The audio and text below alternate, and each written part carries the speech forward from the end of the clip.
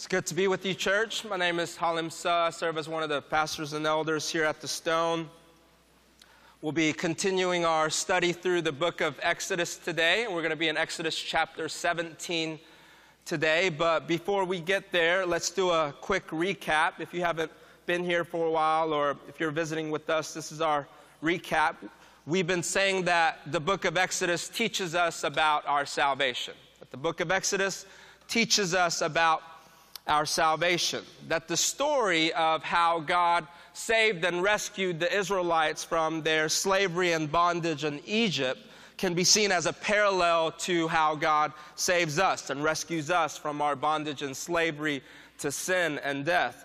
In particular, we've looked at two aspects of our salvation so far, two aspects called justification and sanctification. Justification and sanctification. Well, what is that?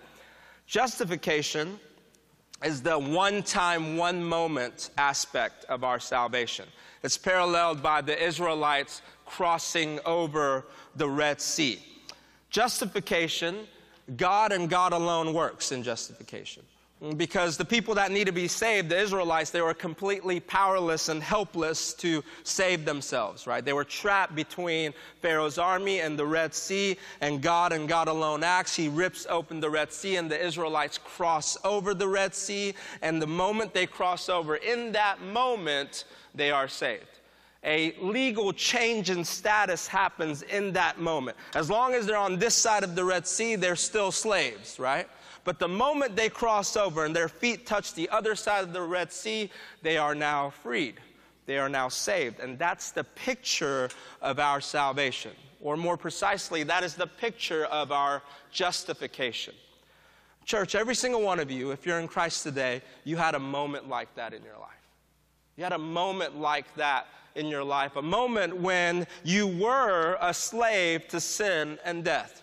You were powerless and hopeless in saving yourself, but then God acted. He brought the gospel to you for the very first time. He gave you ears to hear and a heart to comprehend the gospel. For the very first time, you trusted in Jesus and His work on the cross for your salvation. And in that moment, you were saved.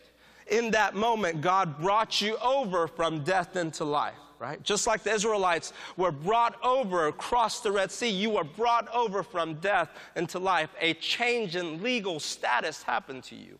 You went from being in rebellion against God, an enemy of God, the Bible says, to now being adopted as His son or daughter. From enemy to child. But that's not the end of our salvation story. Salvation isn't just about justification. There's also sanctification. Well, what is that? As the story continued, we saw that even though the Israelites are brought out of slavery, even though they were brought out of Egypt, they're no longer slaves, they were still acting like slaves. They were still living like slaves, as if they didn't know God. They didn't trust Him. They complained and grumbled against God. They even wished that they could return back to their lives in Egypt as slaves. And so it is with us. And so it is with us. Just because you've been saved doesn't mean that you no longer struggle with sin, right? In this room, filled with people that God saved, how many people still struggle with sin? All of us. I know I do, right? And for many of us, what we see is that the same sins that we struggled with before God saved us are still the same sins that we struggle with today. Why is that? Why is that?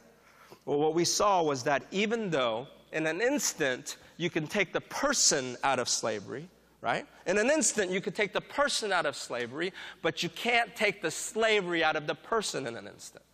Even though you could take the person out of slavery in an instant, you can't take the slavery out of the person in an instant. Those old behaviors, those old patterns of living, you can't take it out in an instant. It takes a long process. And that long process aspect of our salvation is called sanctification. And so justification is taking the person out of slavery. And sanctification is taking the slavery out of the person. But we're still not done. There's another aspect of our salvation that I want us to talk about today. And that aspect is called glorification.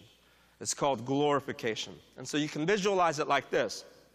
There is the moment of justification, right? In this moment, justification, God and God alone acts, right? He brings you over into life from death. That is the moment where your walk with Jesus starts. In this moment, you can say that the eternal punishment, eternal penalty for your sins have been paid and dealt with.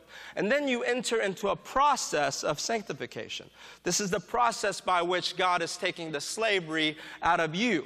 In sanctification, God is not the sole actor. Justification, God alone acts. In sanctification, he calls you to act also. Right? And essentially he's saying the salvation that I've given you, as the book of Philippians says, work out your salvation with fear and trembling. How do you do that? You do that through obedience. And as you obey, as you turn from your sins, here the power of sin is being removed. The power of sin is being moved.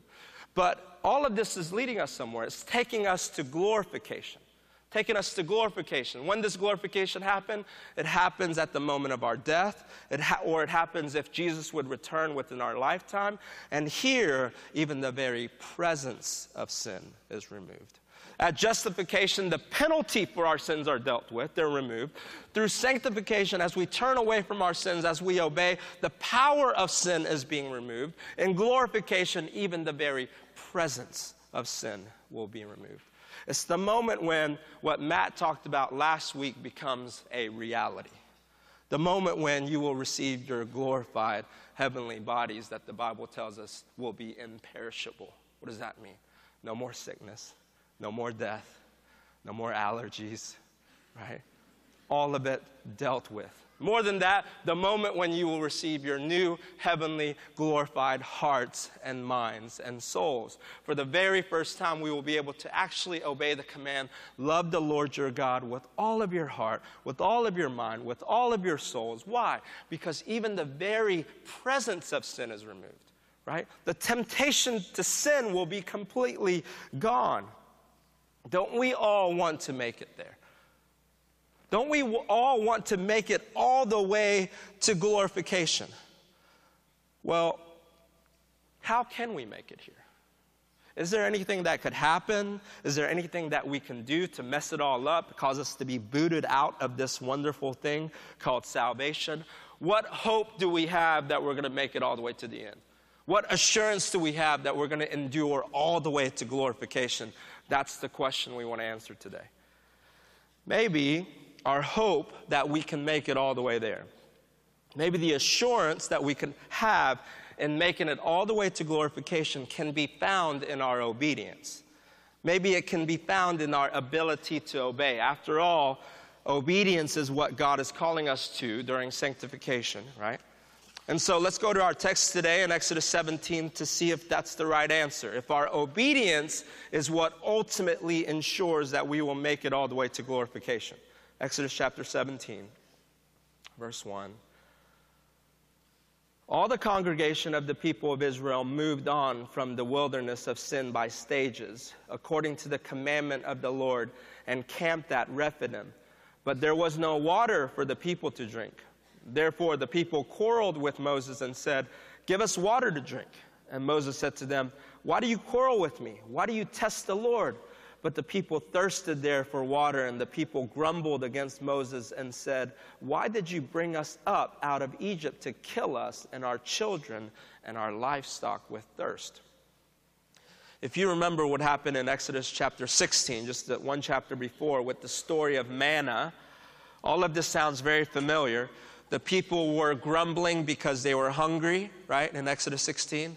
And now in Exodus 17, they're grumbling because they're thirsty. Now, to Israel's credit, not having water is a big deal, right? Especially in the desert. But still, what have they just experienced? What have they just experienced? They have a God who turned the Nile River into blood, right? They have a God who split open the Red Sea in order to save them. I think it's fair to say that he has command over the waters, right? And what has he just done? When the Israelites were grumbling because they had no food, he rained down bread from heaven for them. So I don't know, would it be too difficult for a God who has just rained down bread from heaven to rain down rain from heaven, give them water that way? Would that be too difficult for him? But that's as if that's not enough. In Exodus chapter 15, 2 chapters before, we already have an instance where the Israelites were grumbling because they had no water, and God acted in a miracle to give them water. So what seems to be happening is they're experiencing a spiritual amnesia, aren't they? They keep forgetting. And so it is with us. When we find ourselves grumbling and complaining against God and going, God, why is my life this way? God, why did you do that? We simply forget what God has done just yesterday, right? What God has just done last week in coming through for you and showing his love and care for you. So they had no water to drink. What should have been their response? Well, their response should have been prayer expressing thanksgiving and trust even. When God, we're in the wilderness, we don't have any water, we're scared, God, but we know you can do all things. God, you have not failed us once. And so we trust you that you're going to provide for us. Will you please give us water? It could have been a prayer as simple as that, right? And I guarantee you God would have poured down the heavens with water. But instead, what do? Verse 3 tells us that they grumbled and said, why did you bring us up out of Egypt to kill us and our children and our livestock with thirst? Instead, that's their response. Now, at first read, that already sounds bad enough, right? But what's actually happening is even more heinous. In verse 2, Moses says, why do you quarrel with me, and why do you test the Lord? And in verse 7, later, he calls the name of this place where they tested the Lord, Massah and Meribah. And the Hebrew words used here is a term for a covenantal lawsuit. Moses is calling it Massah and Meribah because he's saying, hey, remember that place where you brought a covenantal lawsuit against God? So in other words, the Israelites aren't just complaining or grumbling against God. They are initiating a legal proceeding against him. They're legally charging him of premeditated murder. Did you bring us out here, out of Egypt, to kill us and our children and our livestock with thirst? And they want to initiate capital punishment. And so we read in verse 4, so Moses cried to the Lord, what shall I do with this people? They are almost ready to stone me, right? Stoning was the conventional way of carrying out the death penalty. And so the Israelites are putting God on trial. They're testing him, and they're declaring him guilty as they're about to stone Moses. Why stone Moses? Because Moses was God's representative, right? When God called Moses, he said, and you will be like God to them. And so in wanting to stone and kill Moses, they're wanting to stone and kill God. God once again led his people to a place where there was no water to see if this time they would trust him, right? To see if this time they would obey. And the Israelites once again failed to obey. And that's an understatement. And you know, we all face trials like these. Many of you, you're facing it right now. You may not be literally wanting water, but water represents for us that one thing in our lives that if we don't have it, we feel like we just won't make it. What is that one thing for you? Water represents that thing in our lives that if you don't accomplish it, if you don't get it, or if you lose it, then your life will be miserable, it'll be hopeless, and it won't be worth living. What is that for you? You see, many of you, you're not literally needing water, but you're maybe wondering, what in the world is God doing in your life right now? You're wondering, how in the world can a God who claims to love you let that tragedy happen in your life? You're wondering, how in the world can a God who claims to know everything you need even before you ask let you be single for this long? You're wondering, how in the world can a God who claims to know what's best for you demand that you stay in that miserable marriage when divorce seems like such an easier, happier thing to do even? Will we continue to trust God when there's no bread, when there's no water, is the question. Will we continue to trust God when there's no bread, when there's no water, or do we find that our trust, our worship, and our obedience are conditional? God, I'll worship you as long as everything is the way that I like it. God, I'll trust you with my future as long as you let me pursue the romantic relationship that I want to pursue. God, I'll obey you, not complain, not be anxious, as long as you keep my kids healthy. Right? Conditional. So don't you see, make no mistake, God calls us to obey. And obedience is the distinguishing mark of someone who is saved. But what if the hope of making it all the way to the end, what if the assurance of making it all the way to glorification was dependent? What if it was dependent upon your ability to fully obey and obey every time? Would you make it? Would anyone make it? No one would. I wouldn't. But our hope and our assurance isn't rooted in our ability to obey. How do we know that? We know because of the way that God responded to the Israelites. As they're grumbling, as they're failing to obey, as they're putting him on trial even, this is how God responds. Verse 5 of Exodus 17. And the Lord said to Moses, pass on before the people, taking with you some of the elders of Israel, and take in your hand the staff with which you struck the Nile, and go. Behold, I will stand before you there on the rock at Horeb, and you shall strike the rock, and water shall come out of it, and the people will drink. And Moses did so in the sight of the elders of Israel. So what does God do? What's his response? He gave them water. He gave them water. What's the lesson here? The lesson isn't, okay, it's okay to disobey God. The lesson isn't disobey, God will forgive you anyways. That's not the lesson. The reason why these stories of the Israelites failing, but then God providing for them anyways, seems to be on repeat, right? The story of the Israelites failing, but God coming in and stepping in, being faithful anyways and providing anyways, seems to be on repeat throughout the book of Exodus, because throughout the book of Exodus, God is teaching us something clear and unmistakable about the nature of our salvation. He's showing us over and over and over again that we don't save ourselves by our good works, that our salvation isn't dependent upon how good we are. It's not dependent upon how faithful we are, but how good, how faithful he is. His abilities, not our abilities. And so there are some of you in here, you've been trying to obey, and you find yourself exhausted, you find yourself anxious, you find yourself burdened all the time.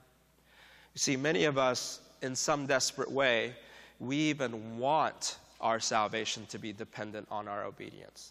We even want that. Why? Because through obedience, you're trying to put God in your debt. Because through obedience, you're trying to put God in your debt. You're trying to rack up a list of things that you've obeyed so you could have some sense of control when it comes to your salvation. You want to be able to say, surely God will save me. Look at all the things that I've done for him. You want to be able to say, surely he loves me. Surely he accepts me. Look at all the things that I've obeyed.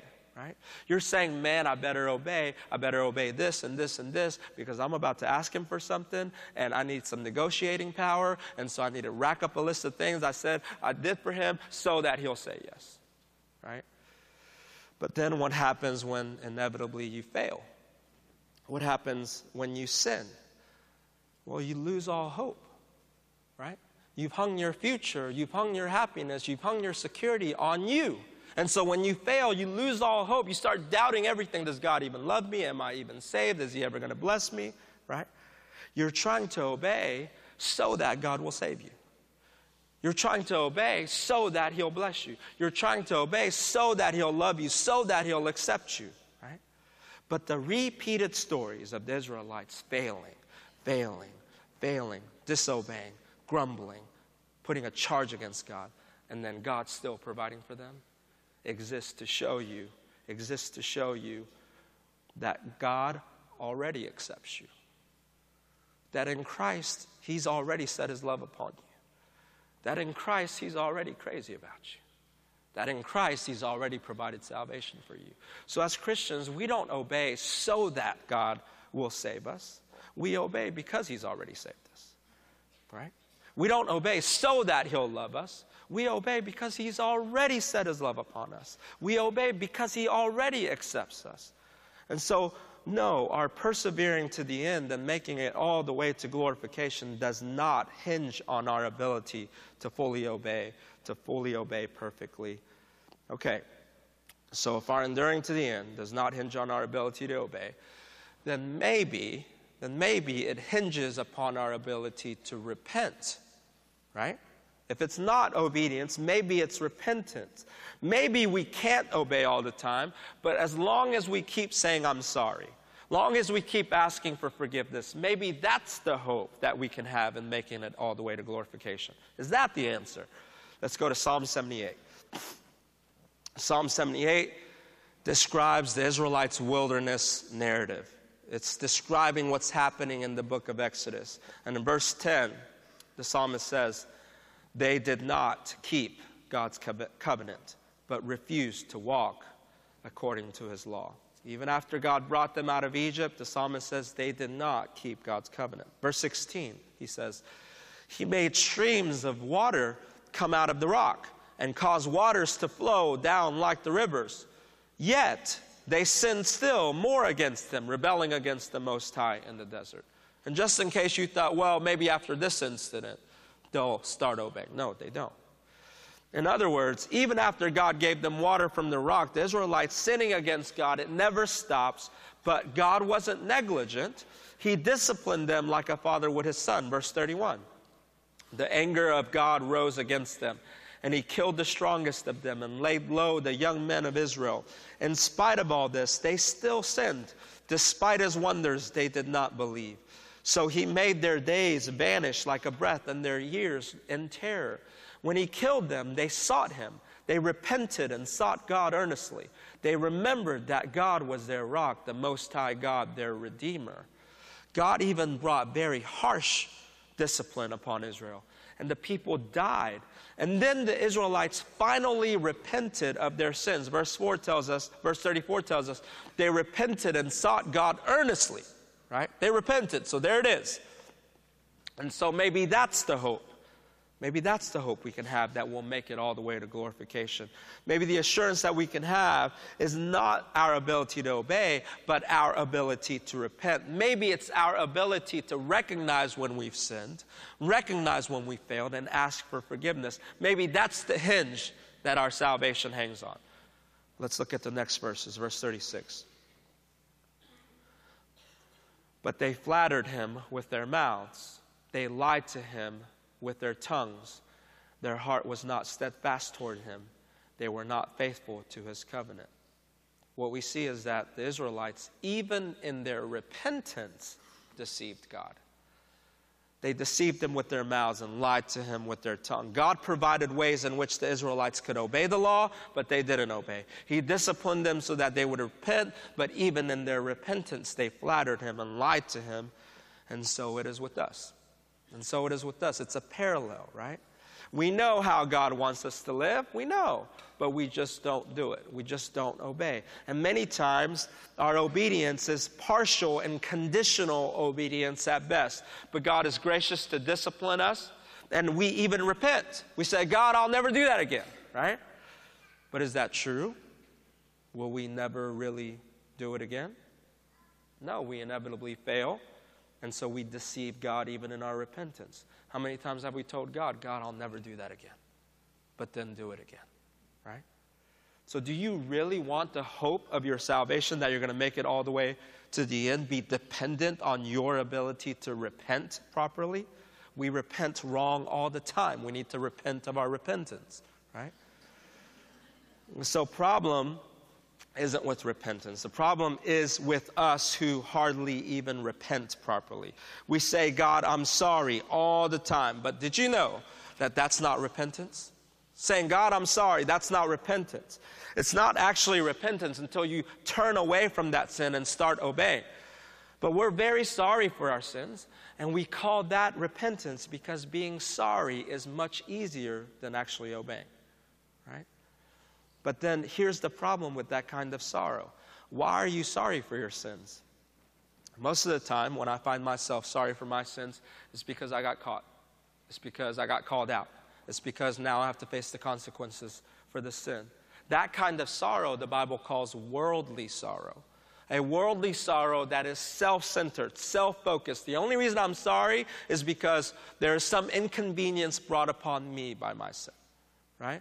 As long as I keep sinning and there's no consequences, I'm not going to repent. I'm just going to keep sinning. But the moment there's consequences, then I'm sorry.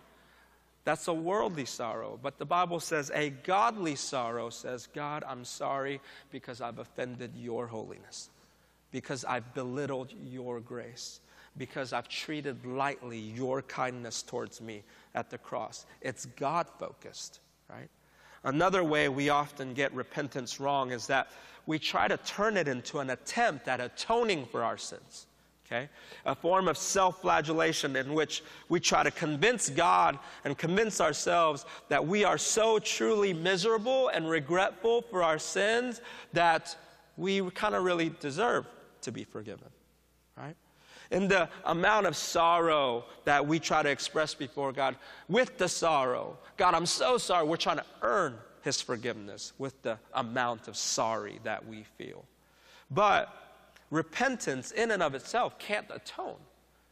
Repentance in and of itself can't atone. Only the cross of Jesus can atone. True repentance is not trying to atone for your sins, but taking a hold of the atoning work of the cross. That's what true repentance is. So here's the problem. Our obedience is most always partial and conditional. It too many times has ulterior motives. You're trying to obey because you're trying to get something from God.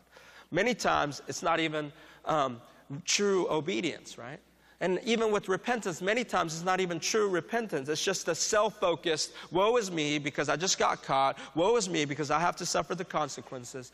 So you see, it's not that there's anything wrong with obedience and repentance. It's that we just keep failing at it. We just keep failing at it.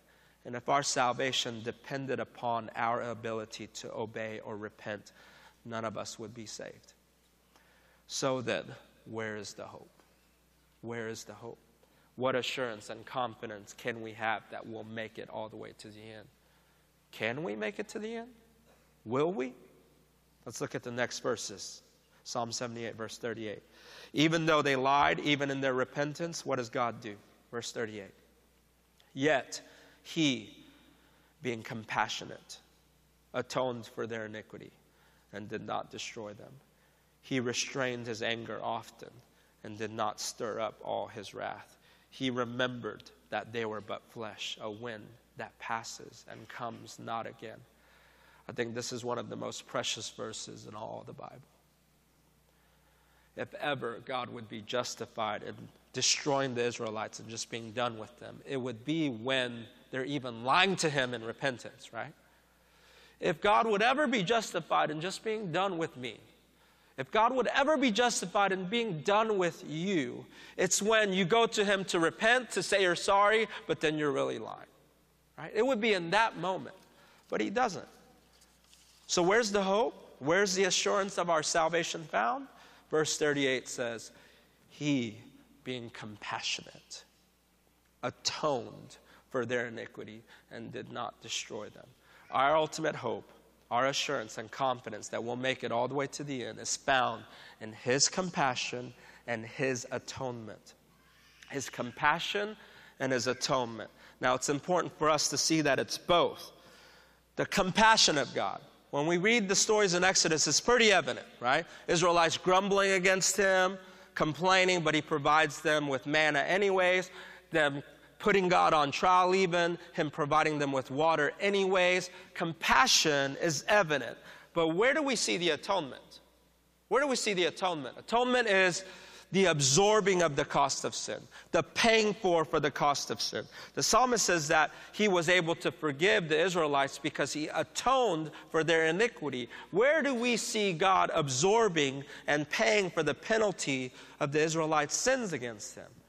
Paul in 1 Corinthians 10 looks at how God provided for the Israelites with water in Exodus 17, and he says, verse 1, "For I do not want you to be unaware, brothers, that our fathers were all under the cloud and all passed through the sea, right? He's describing the crossing of the Red Sea moment. Verse 2, and all were baptized into Moses in the cloud and in the sea, and all ate the same spiritual food, talking about manna, and all drank the same spiritual drink, talking about Exodus 17.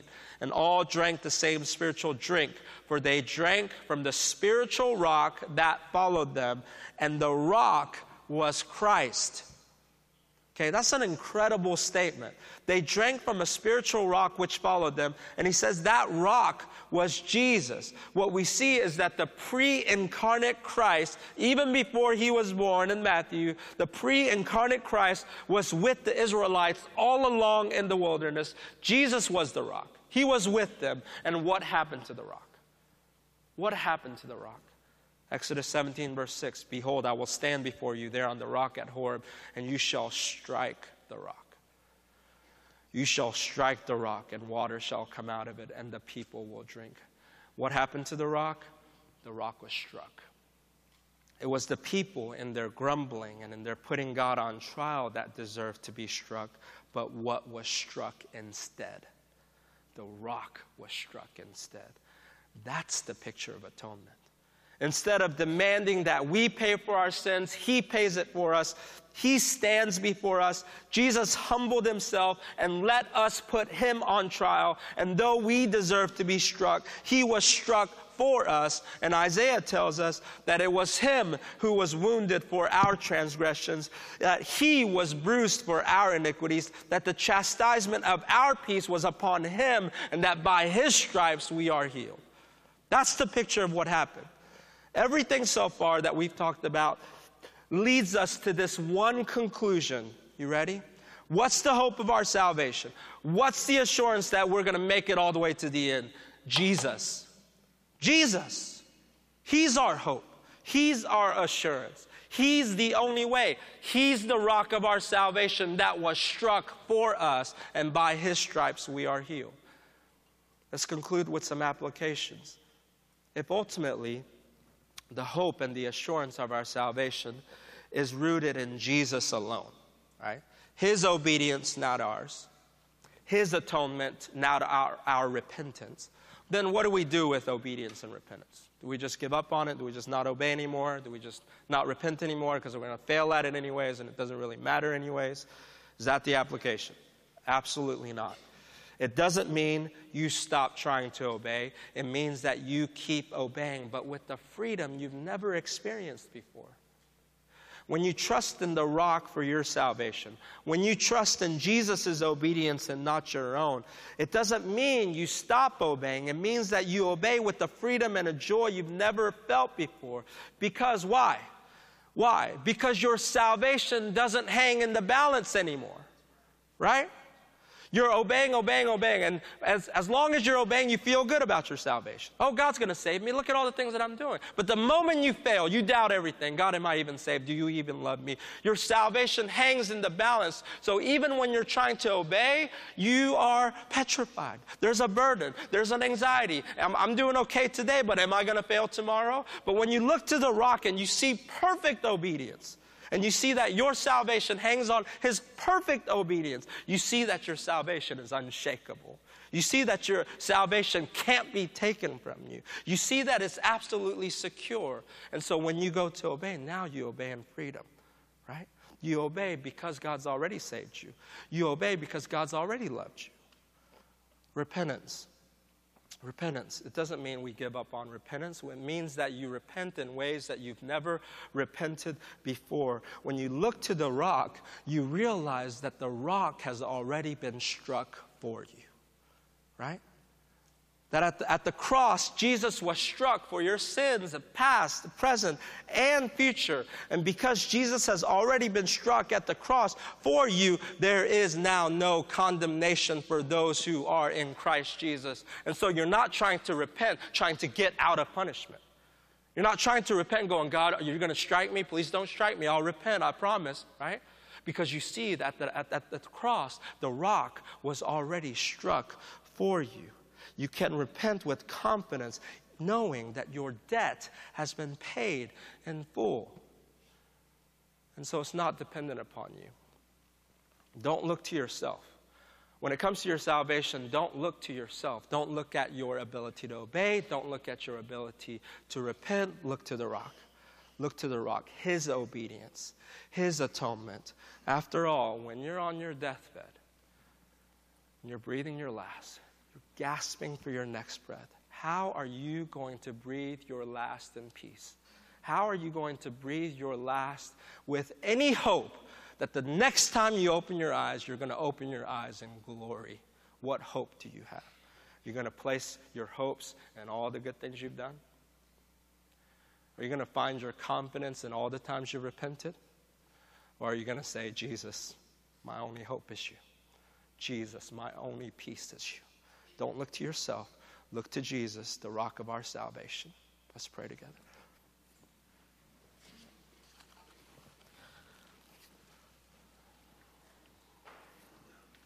Father, thank you for this precious, precious, precious, wonderful gift called our salvation.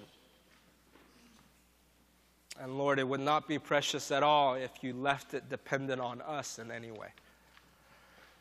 If we could somehow fall out of your salvation, we would every day. Father, every day we fail you. Every day we distrust you. Every day we grumble and complain against you. And yet you've given us a salvation that is unshakable because of the work of your Son. And so we look to him now. We say that he is our everything. We say that he is our only hope, our only peace. Only way we could have any confidence at all that we'll make it all the way to the end is because he made it all the way to the end. For the joy set before him, he endured the cross, and he said, it is finished. And so we trust in that finished work of the cross, Lord. And we ask that this good work that you've started in us, that you would finish it until glory. In Jesus' name we pray. Amen.